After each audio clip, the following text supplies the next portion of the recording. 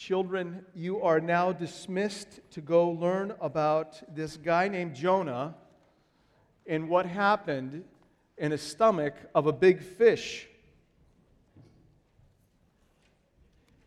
Salvation belongs to the Lord, is what Jonah discovered in the stomach of a big fish. We're going to be hitting the book of Jonah next week. We're going to do the book of Jonah in the month of June. And so 4 sermons in Jonah in the month of June. And today, of course, marks the last sermon out of the book of Ephesians. We've been in this book for about a year and a half. We started in October 2013, and there was a very specific reason why we started our life together as a church in the book of Ephesians, because the book of Ephesians is all about unity. If you would turn in the book of Ephesians to Ephesians chapter 6, to the last 2 verses of the chapter, the last 2 verses of the book. In verses 23 and 24, Paul writes to these Ephesians a benediction. In verse 23, he says, "Peace be to the brothers." And then in verse 24, he says, "Grace be with all." Now, if you would flip in your Bible in Ephesians to Ephesians chapter 1, verse 2, you're going to notice something. Paul starts the book with an introduction with the same 2 words. Grace to you and peace from our Father and Lord Jesus Christ, you saints who are in Ephesus. So here we have a book that starts with grace and peace and ends with grace and peace. And in between this grace and peace is a whole book about unity. If I were to summarize the entire book of Ephesians with just one word, it would be the word unity, oneness, togetherness, we-ness. And that's why we started with this book in our life together as a church, to unite us together around what God has done for us in Christ. It's no wonder then that Paul, in the very last words of this book on unity, closes with love. And so if you notice in verse 24, grace be with all who love our Lord Jesus with love incorruptible. 23, peace be to the brothers in love with faith. Love is at the heart of unity. So to close our study of the book of Ephesians this morning, I want to remind you afresh of all that God has done for us in Christ. He has united us together in Christ so that we would live united for Christ. United in Christ in order to live united for Christ. So this morning, 6 unifying truths from the book of Ephesians. Oh God, open our eyes. Show us Christ. In His name we pray. Amen. Unifying truth number 1. It's found in Ephesians chapter 1, verses 3 through 14. We've been united by God's sovereign plan. We are united by God's sovereign plan. In 1:4 we read this, even as He chose us in Him before the foundation of the world, that we should be holy and blameless. He chose us in Him before the foundation of the world. The plan that unites us is an eternal plan. It was a plan that was in God's mind before the foundation of the world. And this sovereign plan, not only is it eternal, but it's Christocentric. I know you don't say that word that much. Will you say it with me? 1, 2, 3. Christocentric. It's got some great kind of feel to it, doesn't it? Let's say it one more time together. 1, 2, 3. Christocentric. What that means is that Jesus is at the middle of everything. He's the focus of it all. It's a plan for the fullness of time that's focused on Christ. And we see that in chapter 1, verses 9 and 10. He says, making known to us the mystery of his will according to his purpose, which he set forth in Christ as a plan for the fullness of time to unite all things in him. Christocentric. We're united by a sovereign plan that's eternal and Christocentric. It's a plan that, if through the gospel, makes known a mystery. God all along, from before the foundation of the world, had a plan to unite a people for himself, made up of Jews and Gentiles. It's crazy. And it was a mystery revealed through the gospel of Jesus Christ. More on that later. This plan, this sovereign plan of God, is salvific. It's a rescue plan. It's an eternal, Christocentric rescue plan. A plan that prioritizes the redemption of sinners. The rescue of men and women whose sin has separated them from God. You know what? God has addressed our greatest problem as human beings in Christ. He's addressed it. From before the foundation of the world, God had the greatest answer, solution to our greatest problem. In Christ, we were redeemed by his blood.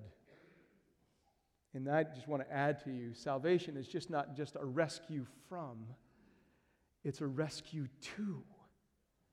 God called us out of darkness and sin and brought us into light and life.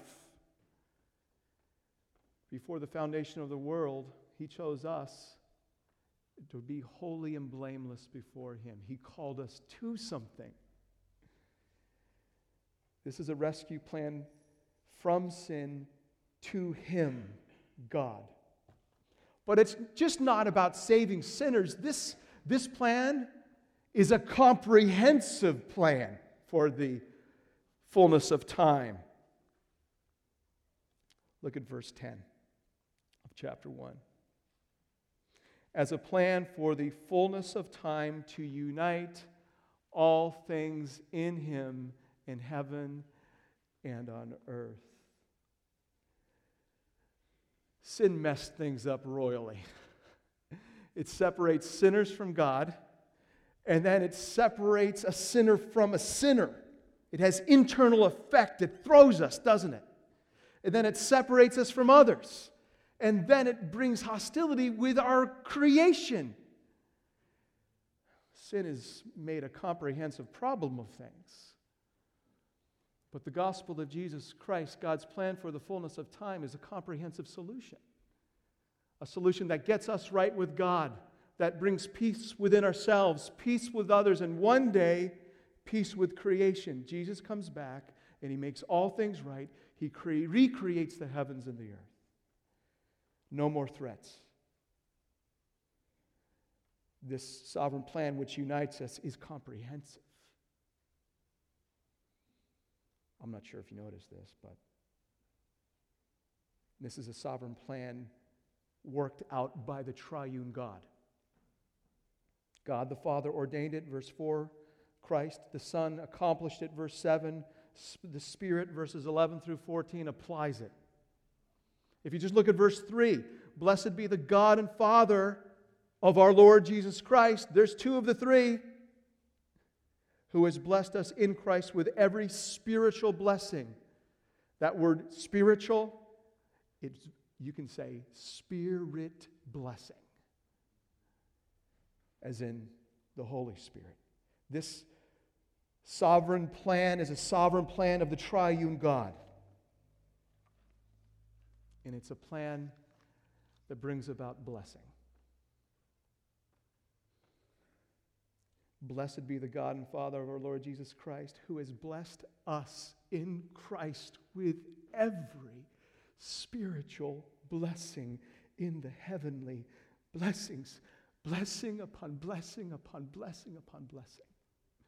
In Christ, blessing upon blessing upon blessing. This plan for the fullness of time is a plan of blessing for all who would receive. So here's what I want you to walk away with when we think about being united by God's sovereign plan. God doesn't fit into our plans. God has fit us into His eternal plan. And He's fit us into His plan for the fullness of time by uniting us to Christ. That's who we are. We are people united by God's sovereign plan for the fullness of time. The second unifying truth that I want you to see is in chapter 2, verses 1 through 10. We are united together. We're united to Christ by God's grace. We were once dead to God. Last year, almost to the day, I was walking by Southport Beach House, and I saw a body in the water. I ran down. As soon as I touched the body, I knew that this man was dead. He was cold. I dragged him out on the beach. People ran. Multiple people tried to perform CPR to resuscitate this man. He was dead. No life. No one on the face of the planet was able to resuscitate him. Dead. No life. Apart from Christ, we are dead to God. No life. We cannot resuscitate ourselves. We cannot give ourselves life to God. We can't manufacture from within ourselves that which is pleasing to God. And you know what? Chapter 2, 1 through 3 is not a pretty picture for us apart from Christ. Not only were we dead, we were rebels. Following the prince of the power of the air, the course of this world, we were living for our passions and desires. We were by nature children of wrath. We were under God's just penalty for our sin. And then, verse 4, 2 words, 2 little words. It's like the dawning of the sun, the darkest part of day, of night. 2 little words, but God. But God, being rich in mercy, because of the great love with which He loved us, even when we were dead in our trespasses, He made us alive. He made us alive together with Christ, for by grace you have been saved. God, in His grace,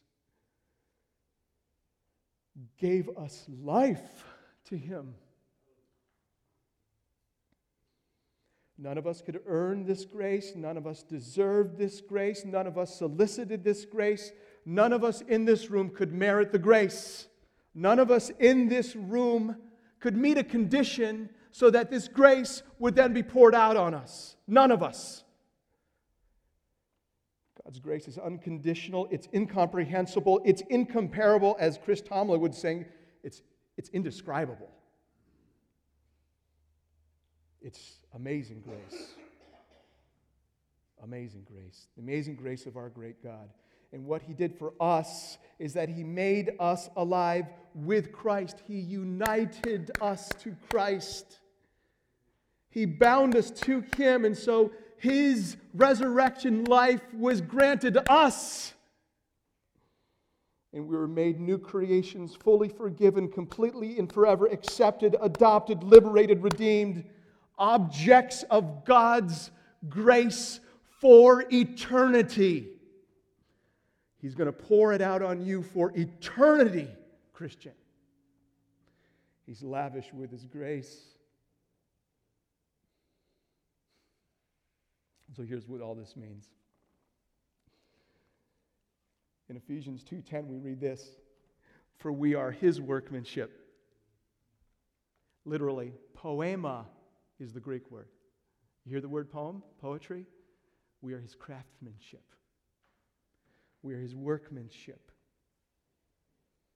For we are his workmanship, created in Christ Jesus for good works. Created, made alive, regenerated in Christ Jesus for good works. Here's the walkaway. Good works does not save us. We were saved for good works. Good works could never save us. But God in his grace did save us in order to walk in the good works that he has prepared for us in advance. So if you're not a Christian, today's the day. God is offering you this fullness and wonder of salvation freely. And all you need to do is receive it by faith. Take it. Take it. And if you are a Christian, do you know how we respond to this? We rejoice. We say, amen. I was dead and now I'm alive. I was blind but now I see. I was lost but now I'm found. Amen. Amen. We were in darkness and he brought us into light. We were dead in sin and he made us alive with him. We are united by God's plan, his sovereign plan, and we are united to Christ by God's grace. It's who you are, Christian. It's your identity now. Unifying truth number 3.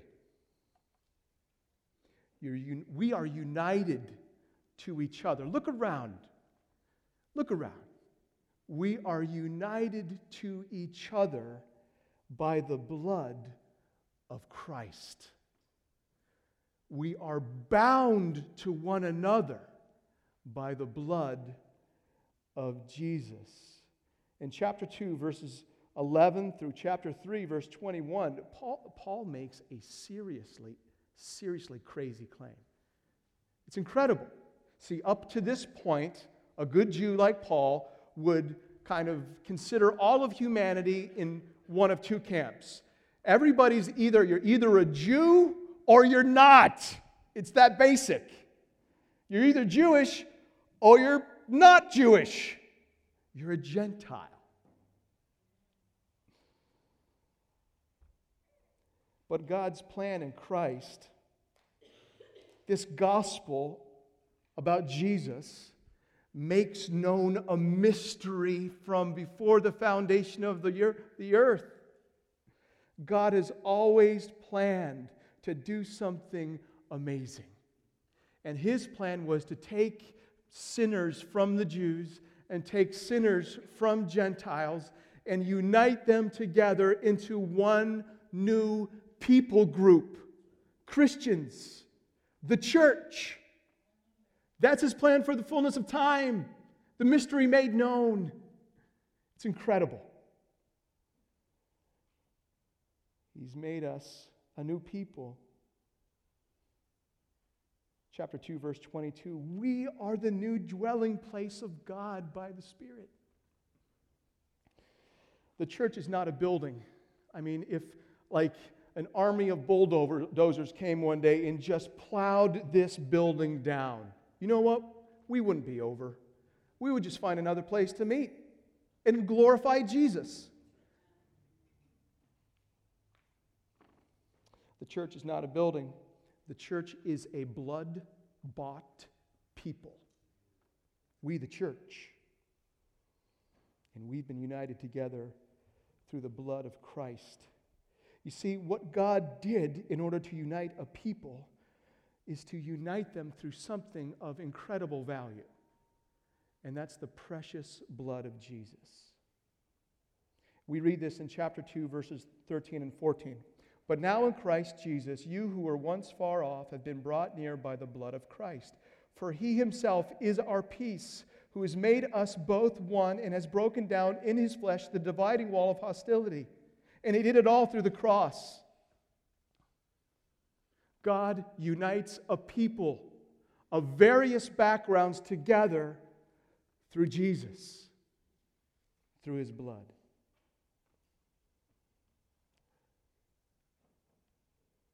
If Jesus' blood was able to unite Jews and Gentiles who really didn't like each other, his blood is able to unify black and white, rich and poor, the haves and the have-nots, Republicans and Democrats, Packer fans and Bear fans, men and women, older generations and younger generations. The blood of Jesus is able to unite us all. All.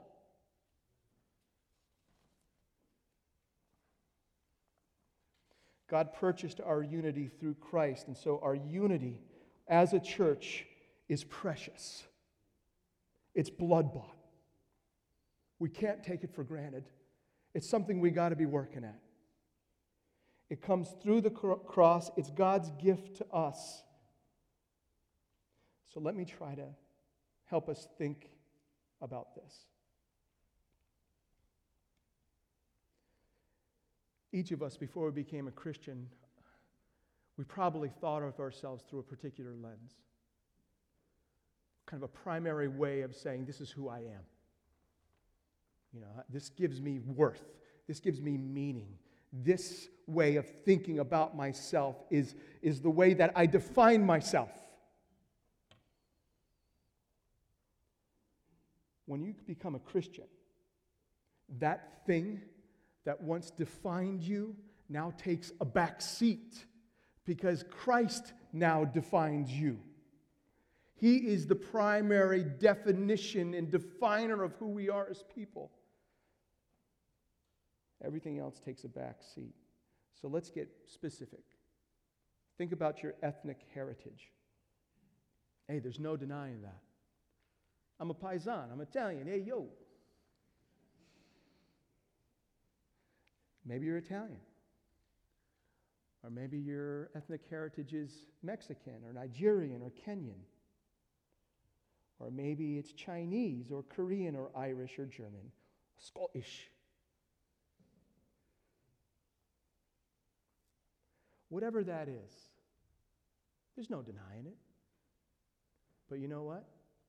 Now that you're in Christ, you've got a different heritage that trumps it. That puts it in its place. That brings definition to that.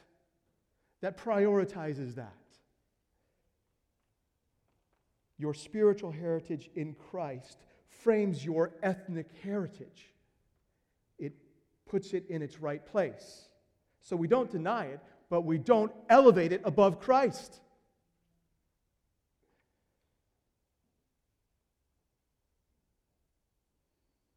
Think about your financial status.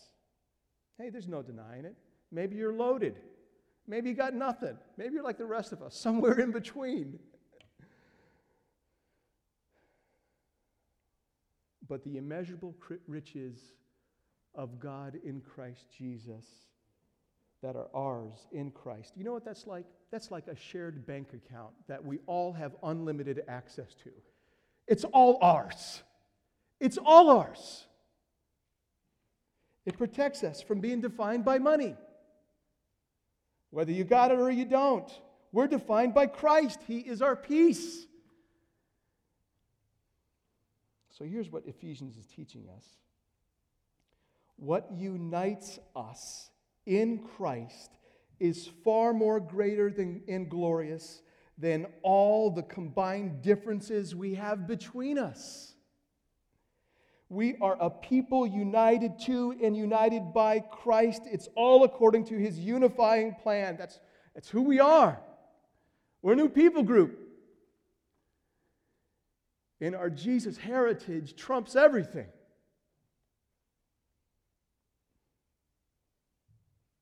Changes the way you live your life. We have been united to Christ so that we would live united for Christ. First 3 points that we've covered are all about who we are in Jesus. The next 3 points moves towards how we live that out.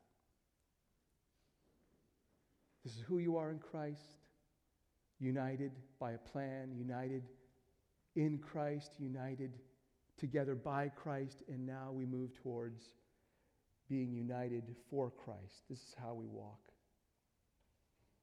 In chapter 4, we read that we are united as a body. It's one of Paul's favorite ways to describe the church. A body. Christ is our head.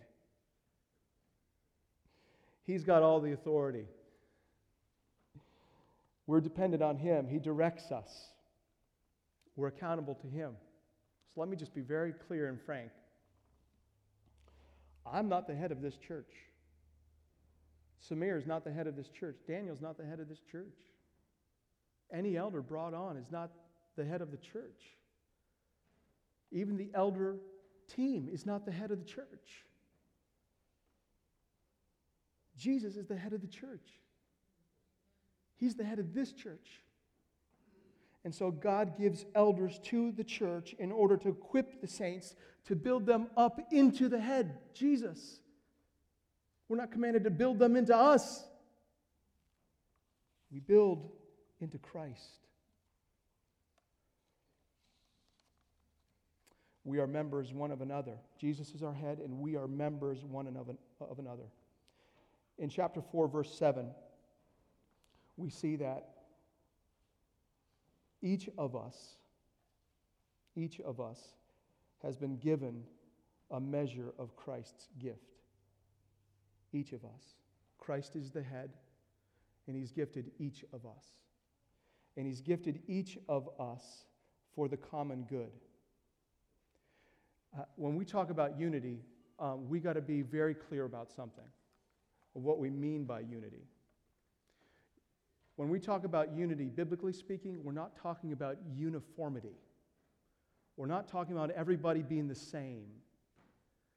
Because that's not how God has designed it.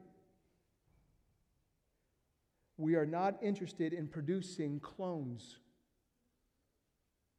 Unless they're of Jesus, of course. God has made each of us unique and gifted each of us with a particular gift. And this glorious design of the body is that there are distinct and diverse members with unique functions that work together, united for the common good. So, brothers and sisters, don't feel like you've got to be something you're not. Don't feel like you've got to measure up to something you're not. Diversity is part of God's design for the body. So, seriously, we celebrate diversity around here under the headship of Jesus. God is uniquely glorified when diverse members are humbly working together for the common good. So, brother, sister in Christ, what you need to hear is this: God has uniquely gifted you as a Christian. And so the question is, how and where can you contribute to the common good of Christ's body, the church? When we're rightly positioned to one another, we read in chapter 4, verses 15 and 16, when we're rightly positioned to each other, when we speak the truth and love to one another, and we're living humbly with each other, you know what happens? Growth. God grows us. He matures us. He grows us up into the head of our Lord. We could become more and more like Him. That's His design. But what we learn from Ephesians is not only does He grow us as a body, we are a body in motion. We are a body that's walking. And so the fifth point I want you to see, fifth unifying truth, is that we are a united body that walks in holiness. In chapter 4, verse 24, we are told to put on the new self, created after the likeness of God in true righteousness and holiness. We are to walk in the likeness of God. And I'm not sure if you remember, if you're here when we were preaching through this, but this is a whole passage about regularly putting things off that aren't true of us anymore, and then putting things on that are like Christ. And so Paul just hits us with a flurry of things that can't be true of us anymore. And then he says, when you take those off, you got to put on these things that are like Christ. So you put off falsehood, and you put on speaking truth to one another. You put off sinful anger, and you put on being quick to make peace. You put off stealing with your hands, and you put on working hard, honestly with your hands, to be able to help others with your hands. You're to put off talk that rots people out, and you're to speak words that nourish, that build up. We're to put off grieving the Spirit, dividing, disintegrating, and we're to put on pleasing the Spirit, uniting, building. We're to put off hardness of heart and all bitterness. And we're to put on tenderness of heart, forgiving one another, just as God in Christ has forgiven us. You know what? We really need to depend on our head, Jesus, in order to live this way. In order for us to personally deal with these things and then help each other out with these things, can I just let you know, this past Friday, I had a dear brother and sister come up to me, and they loved me so well. They're helping me see a blind spot, and I got them. They love me. They're helping me to walk in the likeness of Jesus. We're not only to personally walk in the likeness of Christ, we're to help each other walk in the likeness of Christ. We need each other. But not only are we to walk in the likeness of God, we're to walk in love. Chapter 5, verses 1 and 2. We're a body that's walking together, walking in the likeness of God, walking in love. And in verses 5, 1 and 2, we read that this kind of love is an outward and upward kind of love. We love others up to Jesus. We're looking to look out for the best of people. And the best for people is to love Jesus, to follow Him and obey Him. I mean, that's how Christ loved us. So would you just imagine with me for a little bit? What happens if more and more of us, as a church, we were loving each other this way? We were outward focused, and we were loving people to Christ, outward and upward. That's a game changer right there. I want to be a part of a church like that. Not only are we to walk in love, we are to walk in the light. Chapter 5, verse 8, we are the light in the Lord. We were lit up by Jesus to light up the world. Another way to think about it is, we're like a glowing body of Jesus, an luminescent body in a dark world. You know street lights at night? You know how they light up kind of certain sections of a street, and then if you see somebody walking on a sidewalk, they'll kind of walk in the light, and they'll kind of move in the darkness, and then walk into the light again. Do you know what I'm talking about? We're like living street lights. Wherever we go, we have this kind of like radius of light around us. And you know what happens? As God adds to our number, He's going to light up Kenosha more. And then as God adds to numbers of other churches in town, and we want that, He's going to light up our city for Christ. And then when we as a church come together, there's going to be a concentrated lightness in this room. But if we're kind of being lit up as we're supposed to do, it's also, chapter 5:11, going to expose the unfruitful deeds of darkness. Because not everybody wants to live in the light. A lot of people just want to live in darkness. And they're not going to like it when we bring our light to shine. But you know what? We're just taking after Jesus, the light of the world. And if we are to have to suffer for being the living light of our Lord Jesus, you know what, so be it. In the words of Paul, it's just light in momentary affliction, preparing us for an eternal weight of glory beyond comparison. You know what that is? When I see my Savior face to face, and He welcomes me in. The only thing I would add is just let's just make sure we're picking the right fights. You know what I mean? So we're to walk in the light, and we're to walk in wisdom. Chapter 5, verse 15. We are to walk wisely, making the most of the time. In order to walk wisely, we walk under the influence of the Spirit of God. We're to be filled with the Spirit, and when we're filled with the Spirit, He fills us with the fullness of Christ. The Spirit mediates the presence of Jesus in us and through us and fills us with the fullness of God. And when that happens, we address one another in psalms, hymns, and spiritual songs. We sing and make melody in our hearts. We give thanks always for everything, and we submit to one another and out of reverence for Christ. And you know what that is? Submitting to one another out of reverence for Christ? That's called unity. That's called unity. And it's a fruit of the Spirit in us, filling us.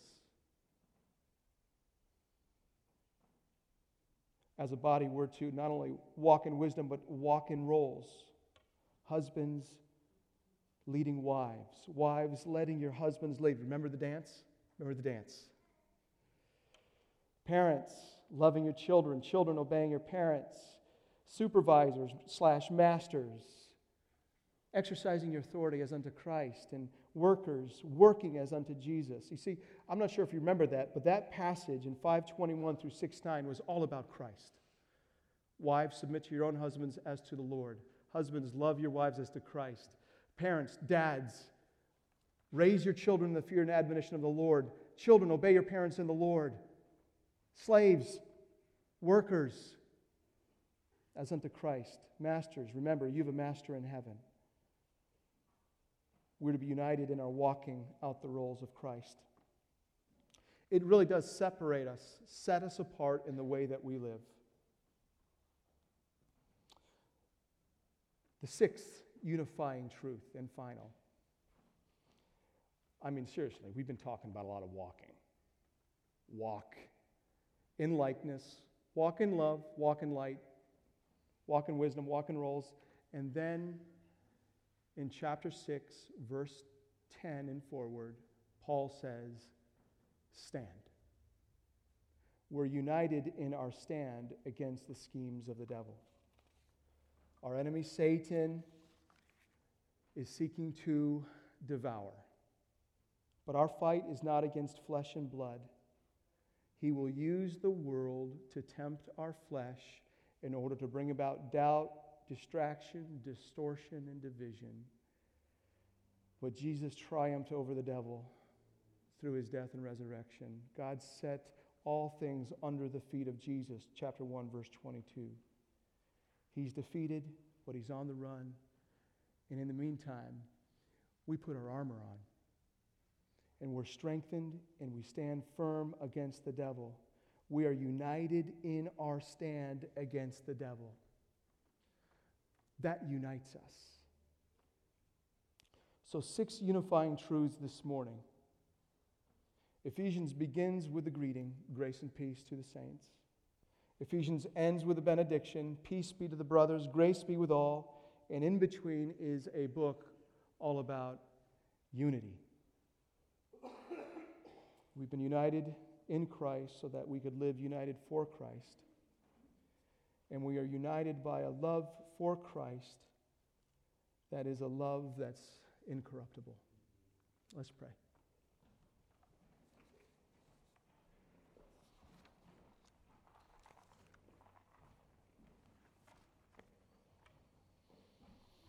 God, we do thank You for the book of Ephesians. There's a lot in it, and it's all good. God, we do pray that the truths that we have learned over the last year and a half, that God, You would just press them in, that Jesus, you would be glorified, and that we would live out the unity that you've purchased for us through your blood. God, we give you all praise. It's in the name of Jesus we pray. Amen.